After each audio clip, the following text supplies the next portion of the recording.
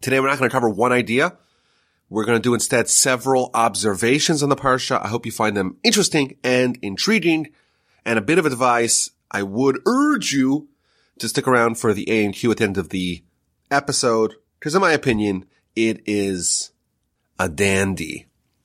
So our parsha is wrapping up the saga of Joseph.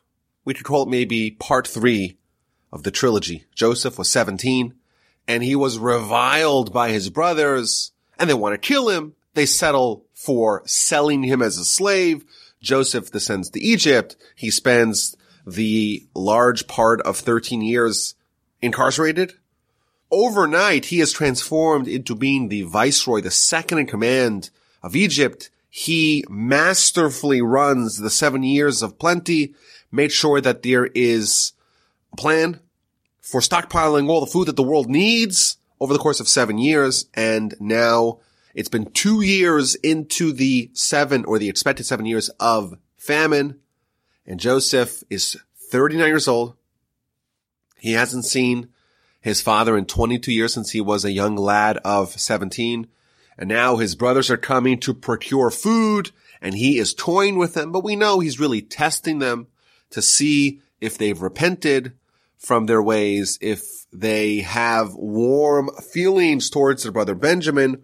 And everything comes to a crescendo, and Joseph makes the big reveal, I'm your brother, and he coaxes his family to come join him in Egypt. Now, the Torah tells us how Jacob was really nervous about going up to Egypt. Well, first he didn't believe his sons. He didn't believe that Joseph was alive. And finally he accepted that I'm going to go to Egypt. I want to see him before I pass, but I'm worried. Leaving Canaan, leaving the promised land, and traveling with a huge retinue of the whole family. 70 souls descended down to Egypt.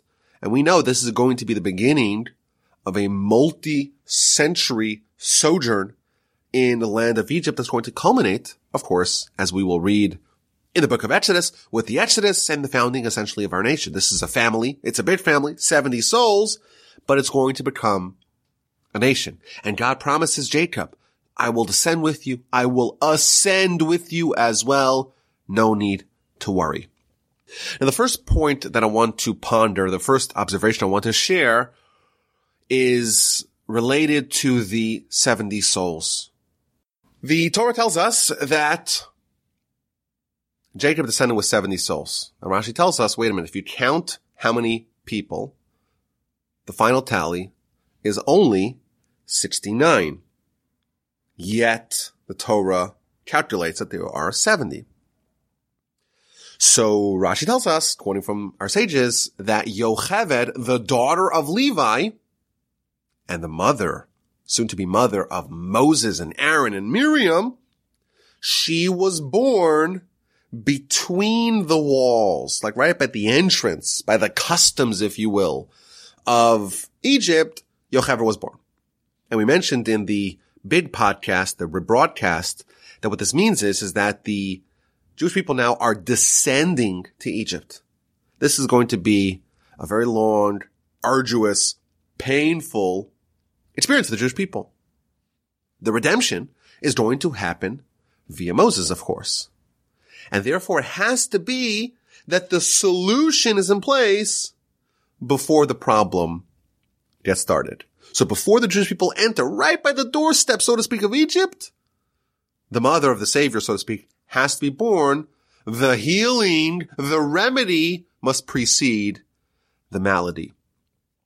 Now the Ramban, he compares Yocheved to Sarah. He asks a question, wait a minute.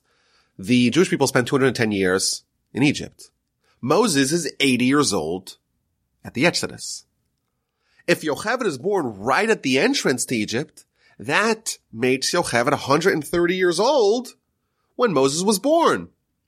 So the Ramban asks the question, wait a minute. The Torah makes a huge big deal about Sarah giving birth at the age of 90. Yocheved gave birth at the age of 130, 40 years more, 40 years older, more senior than Sarah.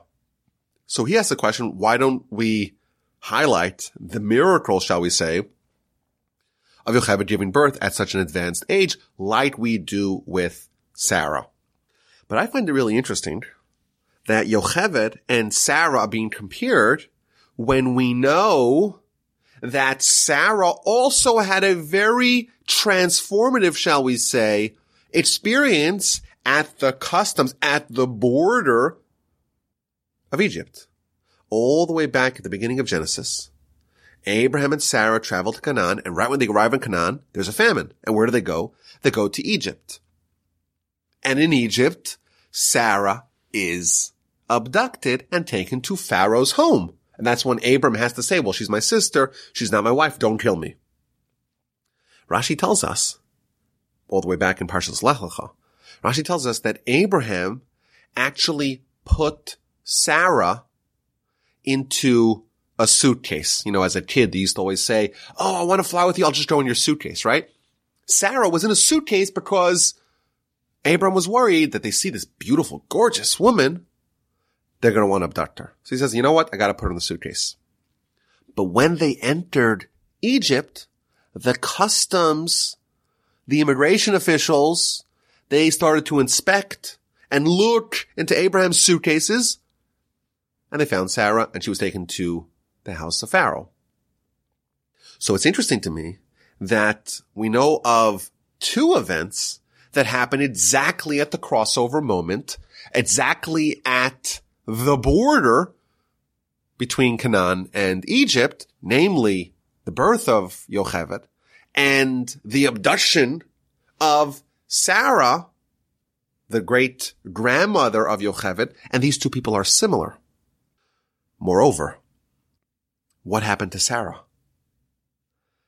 Sarah was taken to Pharaoh's palace. Ostensibly, he's going to marry her, and it didn't really work out for Pharaoh, and he was given plagues by God, and he said, I'm not interested, and he gave Sarah back to Abraham with all kinds of gifts and presents and wealth and gold and silver and all that. So Sarah is almost like she's infiltrating into Pharaoh's palace and cleaning him out. Well, what happens with Yocheved? Yocheved is going to be the mother of Moses. And Moses, of course, is going to be adopted by Pharaoh's daughter, spoiler alert, in the book of Exodus. And he's going to be raised in Pharaoh's home. And he's going to lead the takeover, shall we say, of Egypt and the clearing out of all of Egypt's wealth.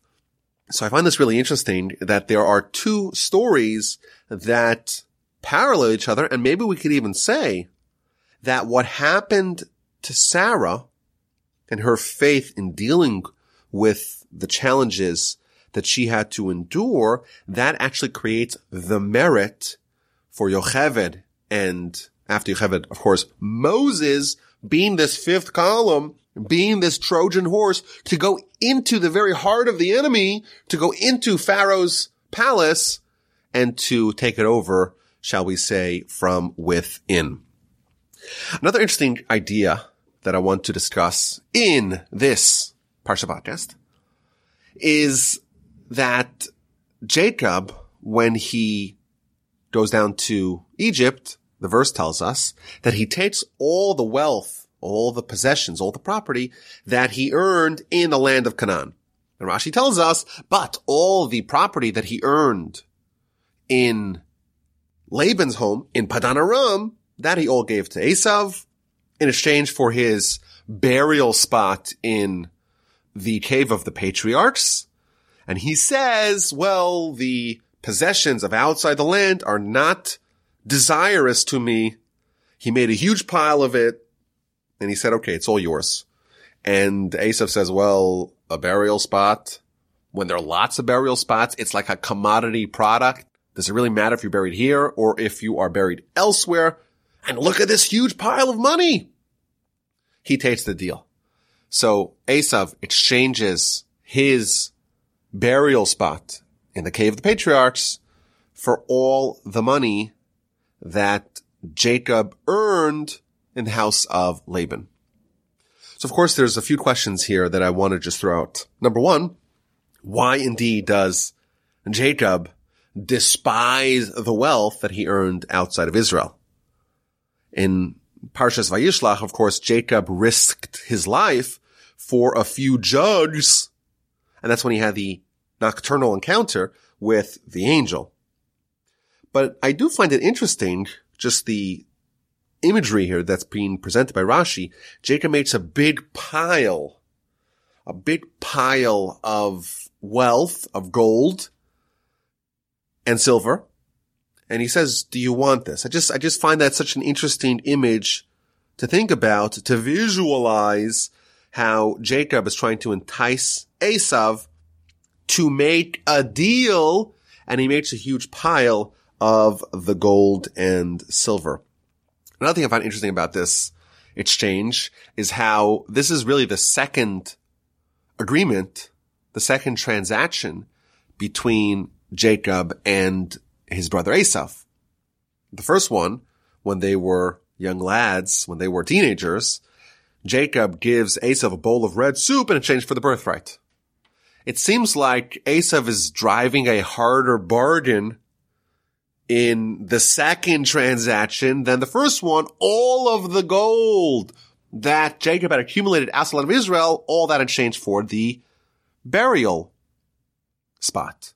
Moreover, another observation that I had from this teaching in Rashi, as also featured in the Midrash and elsewhere, when Jacob and Esav met, so Jacob spent 20 years with Laban, and he's amassed a tremendous fortune, and he's coming back to Canaan, and he discovers that Esav is coming opposite him with 400 warriors, and of course he sends the whole gift, and they bow down 7 times, and he prepares for war, splits the camp. When they meet, Esav marvels at all the wealth that Jacob has accumulated. And then he tells his brother, I don't want your gift. Don't give me your gift. You keep your gift. I have so much of my own. So Esav here is claiming to not want any of the goodies of Jacob that he had earned in the house of Laban. But really, he did want it. And he was willing to sacrifice his burial spot in the Cave of the Patriarchs for it. I find this interesting, that Esav is someone who professes to not want all the gold and the silver that he sees, but ultimately he's willing to sell a very precious burial spot in exchange for that. The final observation is that the Midrash tells us that this transaction, this occurred by Isaac's funeral. You know, after Jacob and his brother, they have this reunion with the 400 men. That's really the last time that Jacob and Esav see each other, at least as recorded by the Torah, with the exception of Isaac's funeral. So the Midrash tells us that by Isaac's funeral, which happened in the cave, they looked around and say, hey, there's not many burial spots left. One's going to be for me. One's going to be for you. Jacob says, I want both of them. And Esav says, okay, let's make a deal. Give me all the gold and all the silver and all the possessions that you've accumulated in the land of Padan Aram from Laban. Now, when did this happen? This happened many decades after they first met. So Jacob, I think that's the only way to understand this midrash. Jacob did not commingle his monies, i.e. the monies that he earned outside of the land and the monies that he earned inside the land. He didn't commingle them for decades. He kept them segregated. In his head, there's money of the land of Canaan, and that's the only thing that I want.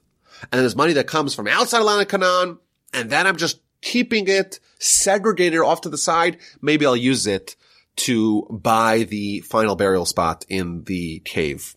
Now, again, as I mentioned in the other podcast, as an employee of Torch, I'm just contractually obligated to say that our organization is very happy with all kinds of funds, both those earned in the land of Israel and in other places, in all kinds of currencies. The British pound works, the yen, the yuan, euros, also pesos, bolivars, Canadian dollars, Jordanian dinars, Bitcoin. We take it all.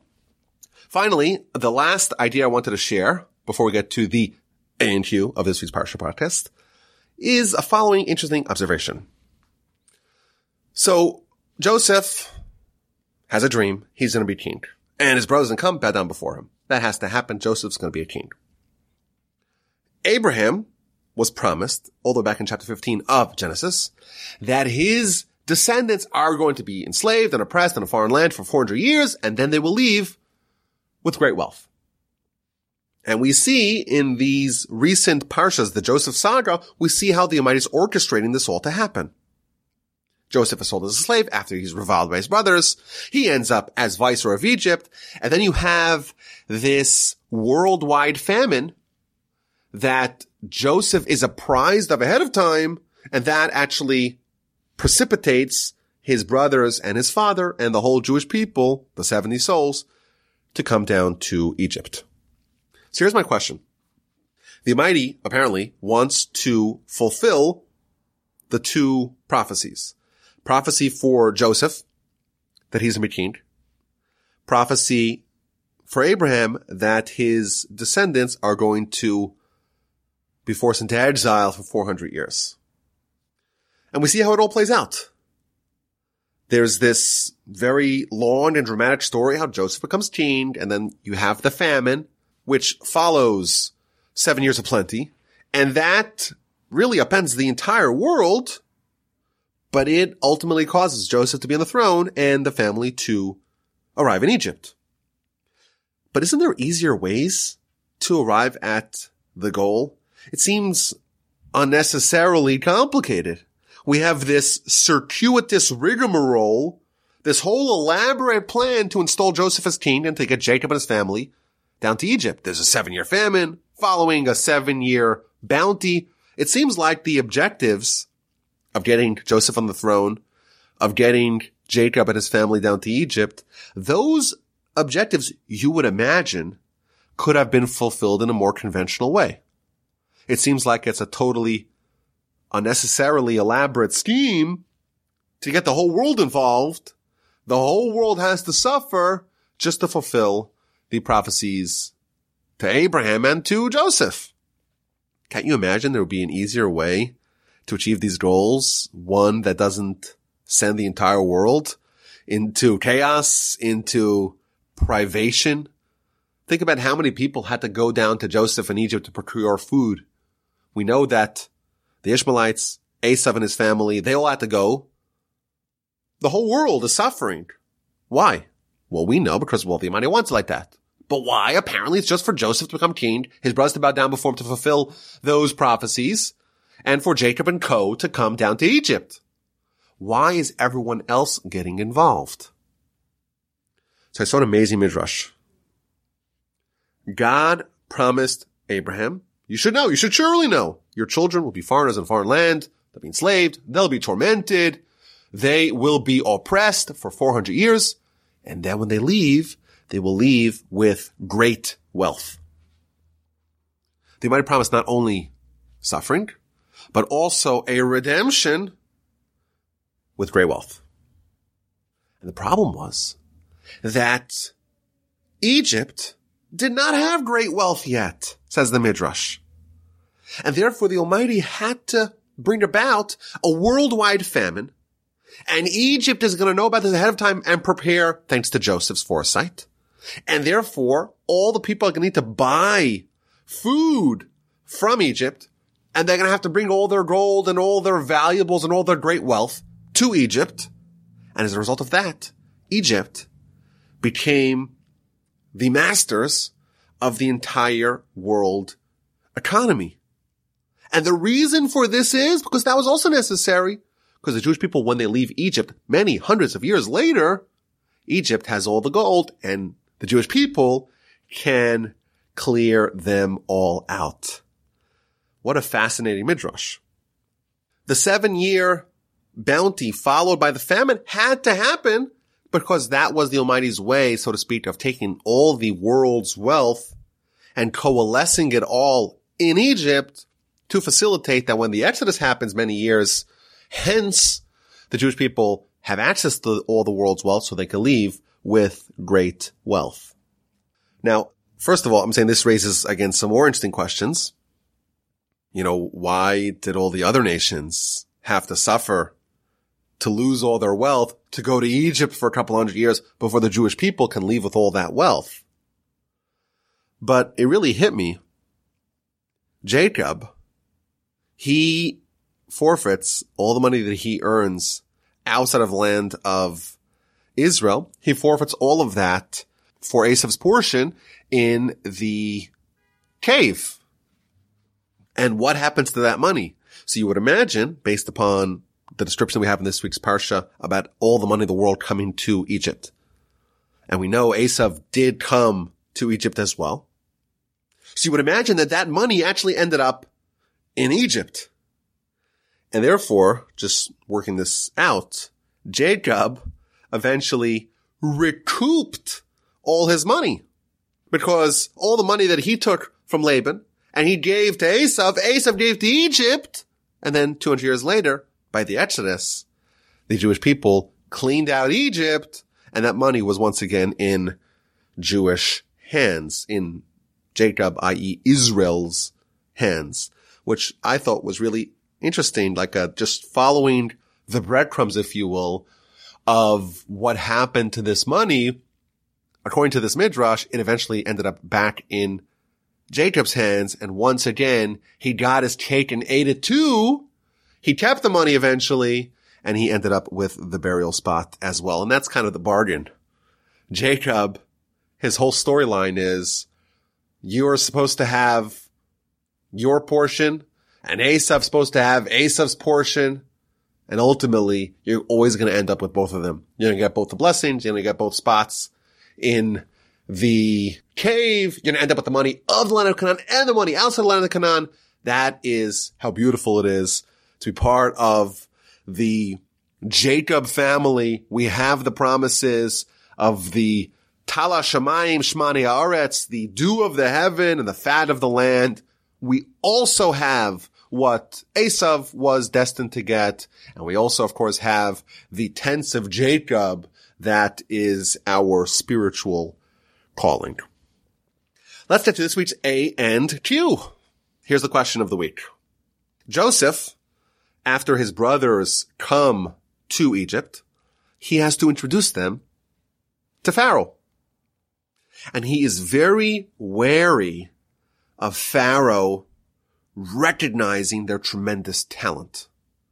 And we see Pharaoh as someone who's willing to give important jobs to people that have the ability. He sees Joseph. Joseph is interpreting the dreams. He has wisdom. He has insight. And right away, Pharaoh gives him a very important job. Well, what would happen if Pharaoh gets to meet Joseph's brothers and they too are tremendously talented and gifted? Well, he's going to appoint them as important ministers, heads of provinces, heads of the military. And Joseph is very concerned about that. So he has all kinds of precautions to avoid that. So first he tells his brothers, I'm going to go to Pharaoh and I'm going to tell Pharaoh that my family's here. And I'm going to tell him that you're shepherds. You're simple shepherds. You're not that talented. You don't know how to work the numbers. You're not someone who could be valuable to Pharaoh. And then Joseph adds, but that's not enough. When you meet him, you also tell him that you're shepherds. And even those two precautions, not enough. When Joseph takes a sample of his brothers, he takes miktsei echa, from the edge of his brothers. Rashi tells us he takes only the 5 weaker brothers. Reuven, Shimon, Levi. By the way, Shimon and Levi were the weaker ones, still strong enough to decimate the entire city.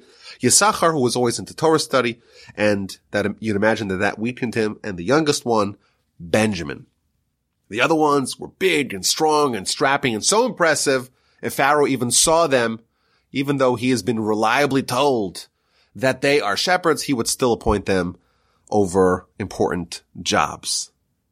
Joseph is really worried about what Pharaoh is going to do to his brothers. And he takes all these precautions, all these safety measures to make sure that they are not taken by Pharaoh for a job that may be harmful for them. And here's the question. Why is it so bad to have a little clout, to have a little power? Why is Joseph so worried that his brother's going to get important posts, important positions? Joseph, after all, he flourished as viceroy of Egypt. Doesn't it make sense for the Jewish people to get as much power as we can? Joseph's the viceroy. Maybe divide up the country. Every brother becomes a governor of some province. They get control of the military. We run the economy. Secretary of the Treasury. Secretary of War. Of the Interior. What's wrong with that? Why is Joseph so concerned that his brothers will have power? That's the question. If you have an answer, of course, you can email me, rabbiwalby@gmail.com. Let's get to last week's A&Q. And the question was, chapter 42, verse 1, when Jacob sends his sons down to Egypt, he says, I hear that there's food in Egypt. We have to go get food. We shouldn't show off. Rashi tells us that Jacob had plenty of food. And therefore he's worried what's going to be the children of Ishmael and the children of Esav. They're going to see us. They're going to be jealous of us. We shouldn't boast. We shouldn't flaunt our extra grain. And therefore we too should go with everyone else down to Egypt. And the question that we asked is, wait a minute. Was Jacob a prepper? Was he a survivalist? Did he have 30 years of canned goods in his garage? Why did Jacob have grain when no one else did? Why did he only send his children, his sons, to go to Egypt for grain just because he didn't want to show off? How is it possible that Jacob had grain when no one else did? Now, to compound the problem, the Talmud gives us the mark of a complete righteous person, a completely faithful person. The Talmud, the book of Sota, tells us, what is the definition of a person who has full emunah, full faith? The definition of that kind of person is someone who has food for today, pas basalo, you have bread in your basket for today, but you have no food for tomorrow. And someone who has real faith, you rely on God. God's going to watch over you. You have real faith.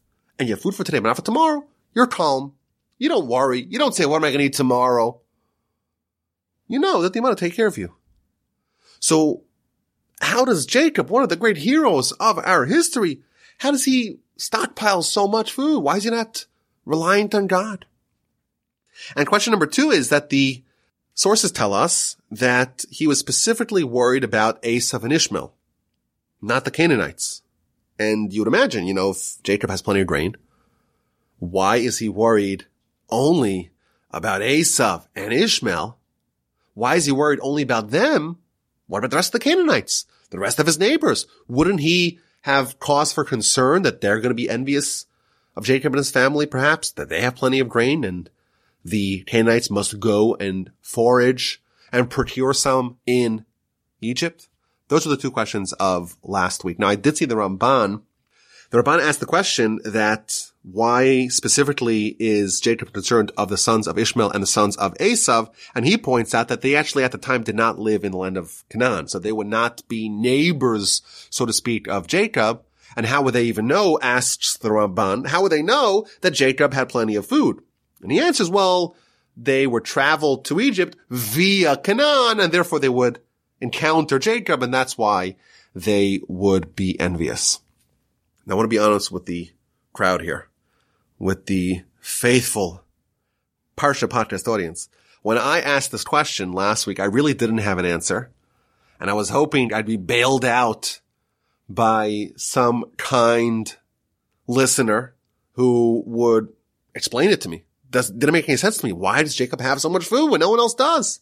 And I did get some good answers, as I always did. But over the course of the week, it hit me. And it hit me with such a way, like I felt like the Almighty took a parachute of knowledge that's so really obvious in retrospect and just deposited it in my brain. And this is, I think, the legitimate answer. And you tell me if you agree. If not, you send me a strongly worded email to my email address, rabbiwalby.com, and say, Rabbi, you missed it. But here's the answer. Jacob tells his sons, go down to Egypt to go get food. Don't show off. Don't show off that we have food. Everyone else is going. We go as well. I think that Jacob did not stockpile food. He did not have more food or more grain than any one of his neighbors. Not the Canaanites, not the Ishmaelites, not Esav's people. No. A tzaddik stockpiles food? No. If you're a true tzaddik, if you have full emunah, full faith in God, and you have food for today, you don't worry about tomorrow. And therefore, I would imagine that Jacob did not stockpile any food, and if anything, maybe he even had less than everyone else, because everyone else did stockpile. Or maybe he had the same exact amount, but he definitely didn't have any more. But what happens? It's a bad yield. It's a year that there's a famine. There isn't sufficient rain, and the bounty that's being produced is very meager. And maybe you have some leftover grain from last year, but the stockpile is dwindling, and everyone is frantic. Everyone's freaking out. We're all going to die. We're going to starve. We're doomed. And that's quite natural.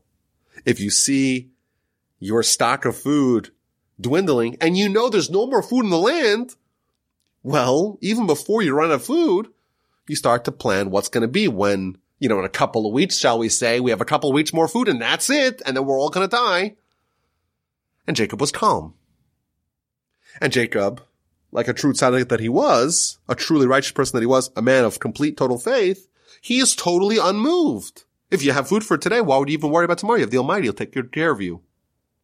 So everyone else is making this beeline, this frantic beeline to Egypt. There's food in Egypt. Let's quickly hustle over there before our food here is finished. And Jacob is totally at peace, at ease, because he knows that you can rely on God. Why am I worried? If I have food for today, that's all I need to worry about.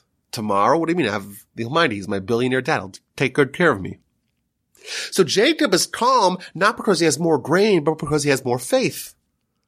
And you can imagine Ishmael and Esav, they didn't wait to the last minute to replenish their food. The second that they sensed that a shortage was pending, they immediately scrambled for food. So what does Jacob tell his sons? We have to go out into Egypt. We have plenty of food, because if you have food for today, you have plenty of food as a true believer. You have plenty of food. But why must we go with everyone else down to Egypt?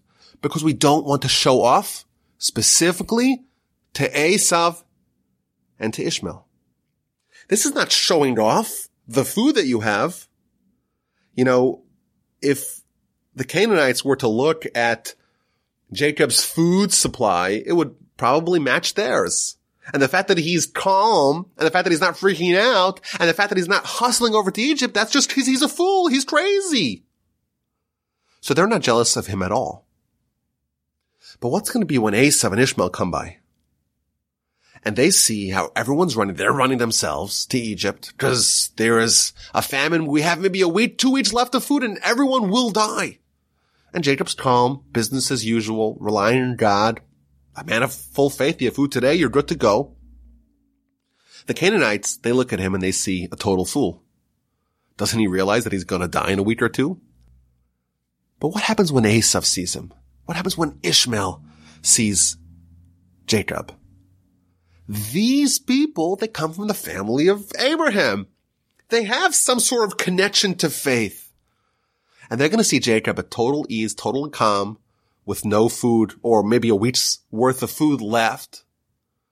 And they are going to feel a pang of pain due to the fact that Jacob has that Abrahamic level of faith of being totally calm and at ease because you have total reliance on God. To the Canaanites, it's just total foolishness. You don't need to conceal that from them. But to the family of Abraham that has some semblance of a connection to true faith, it's showing off. And Jacob tells his sons, we have to go into Egypt because we cannot show off. Not to show off the grain that we have. We cannot show off spiritually, we cannot flaunt our righteousness. We cannot cause spiritual envy to our brethren, specifically the people that maybe have some connection to this idea, namely the sons of Esav and the sons of Ishmael. I think it's a very valuable lesson here. When you have something good, you should enjoy it, but you shouldn't flaunt it because they make other people envious, it causes other people pain. That's not what you want. And that applies, we're told here by Jacob, not only with the physical bounty that you have, but also the spiritual bounty. When someone is righteous, they pray, they do kindness, they do charity, whatever it is, they do something good. And maybe there is an urge to say, I'm better than you. Look at me. I'm so righteous. I've done so many mitzvos. I've given so much charity. I've done so much kindness. We have that urge to show off spiritually as well. And Jacob tells his children, we have faith. We see our diminishing cupboard. We see our diminishing stockpile of food, and we're calm because we know we rely on God 100%. But we cannot lord that over our cousins, the Ishmaelites and the children of Esav. We cannot spiritually flaunt our accomplishments, our faith. We cannot spiritually show off, and therefore it's appropriate for us to conceal our righteousness and to head down to Egypt alongside everyone else. One of the true marks of real piety, of real righteousness, is when someone obscures their own greatness. The verse tells us in the book of Micah that one of the three, so to speak, things that the Almighty wants from us, asos mishpat, to do judgment, ahavas chesed, to love kindness, vehatznei aleches, and to walk modestly, humbly with God. If everything that you do, you want to have billboards proclaiming your righteousness, everyone should know, let me publicize this as best as I could, then there's at least 1/3 of what the Almighty wants from us that we are not fulfilling. Let's take the lesson from Jacob, not to show off, not with our physical accomplishments and prowess, not with our material successes, and certainly not as well with our spiritual triumphs. I thank you for listening. I am so glad that I didn't capitulate to the temptation to withhold from doing a Parsha podcast this week. It was enjoyable, as it always is. And I thank you for listening and for being such a wonderful friend. My email address is rabbiwolbe@gmail.com. I look forward to chatting, please God, with y'all next week. Have an amazing Shabbos and all the best.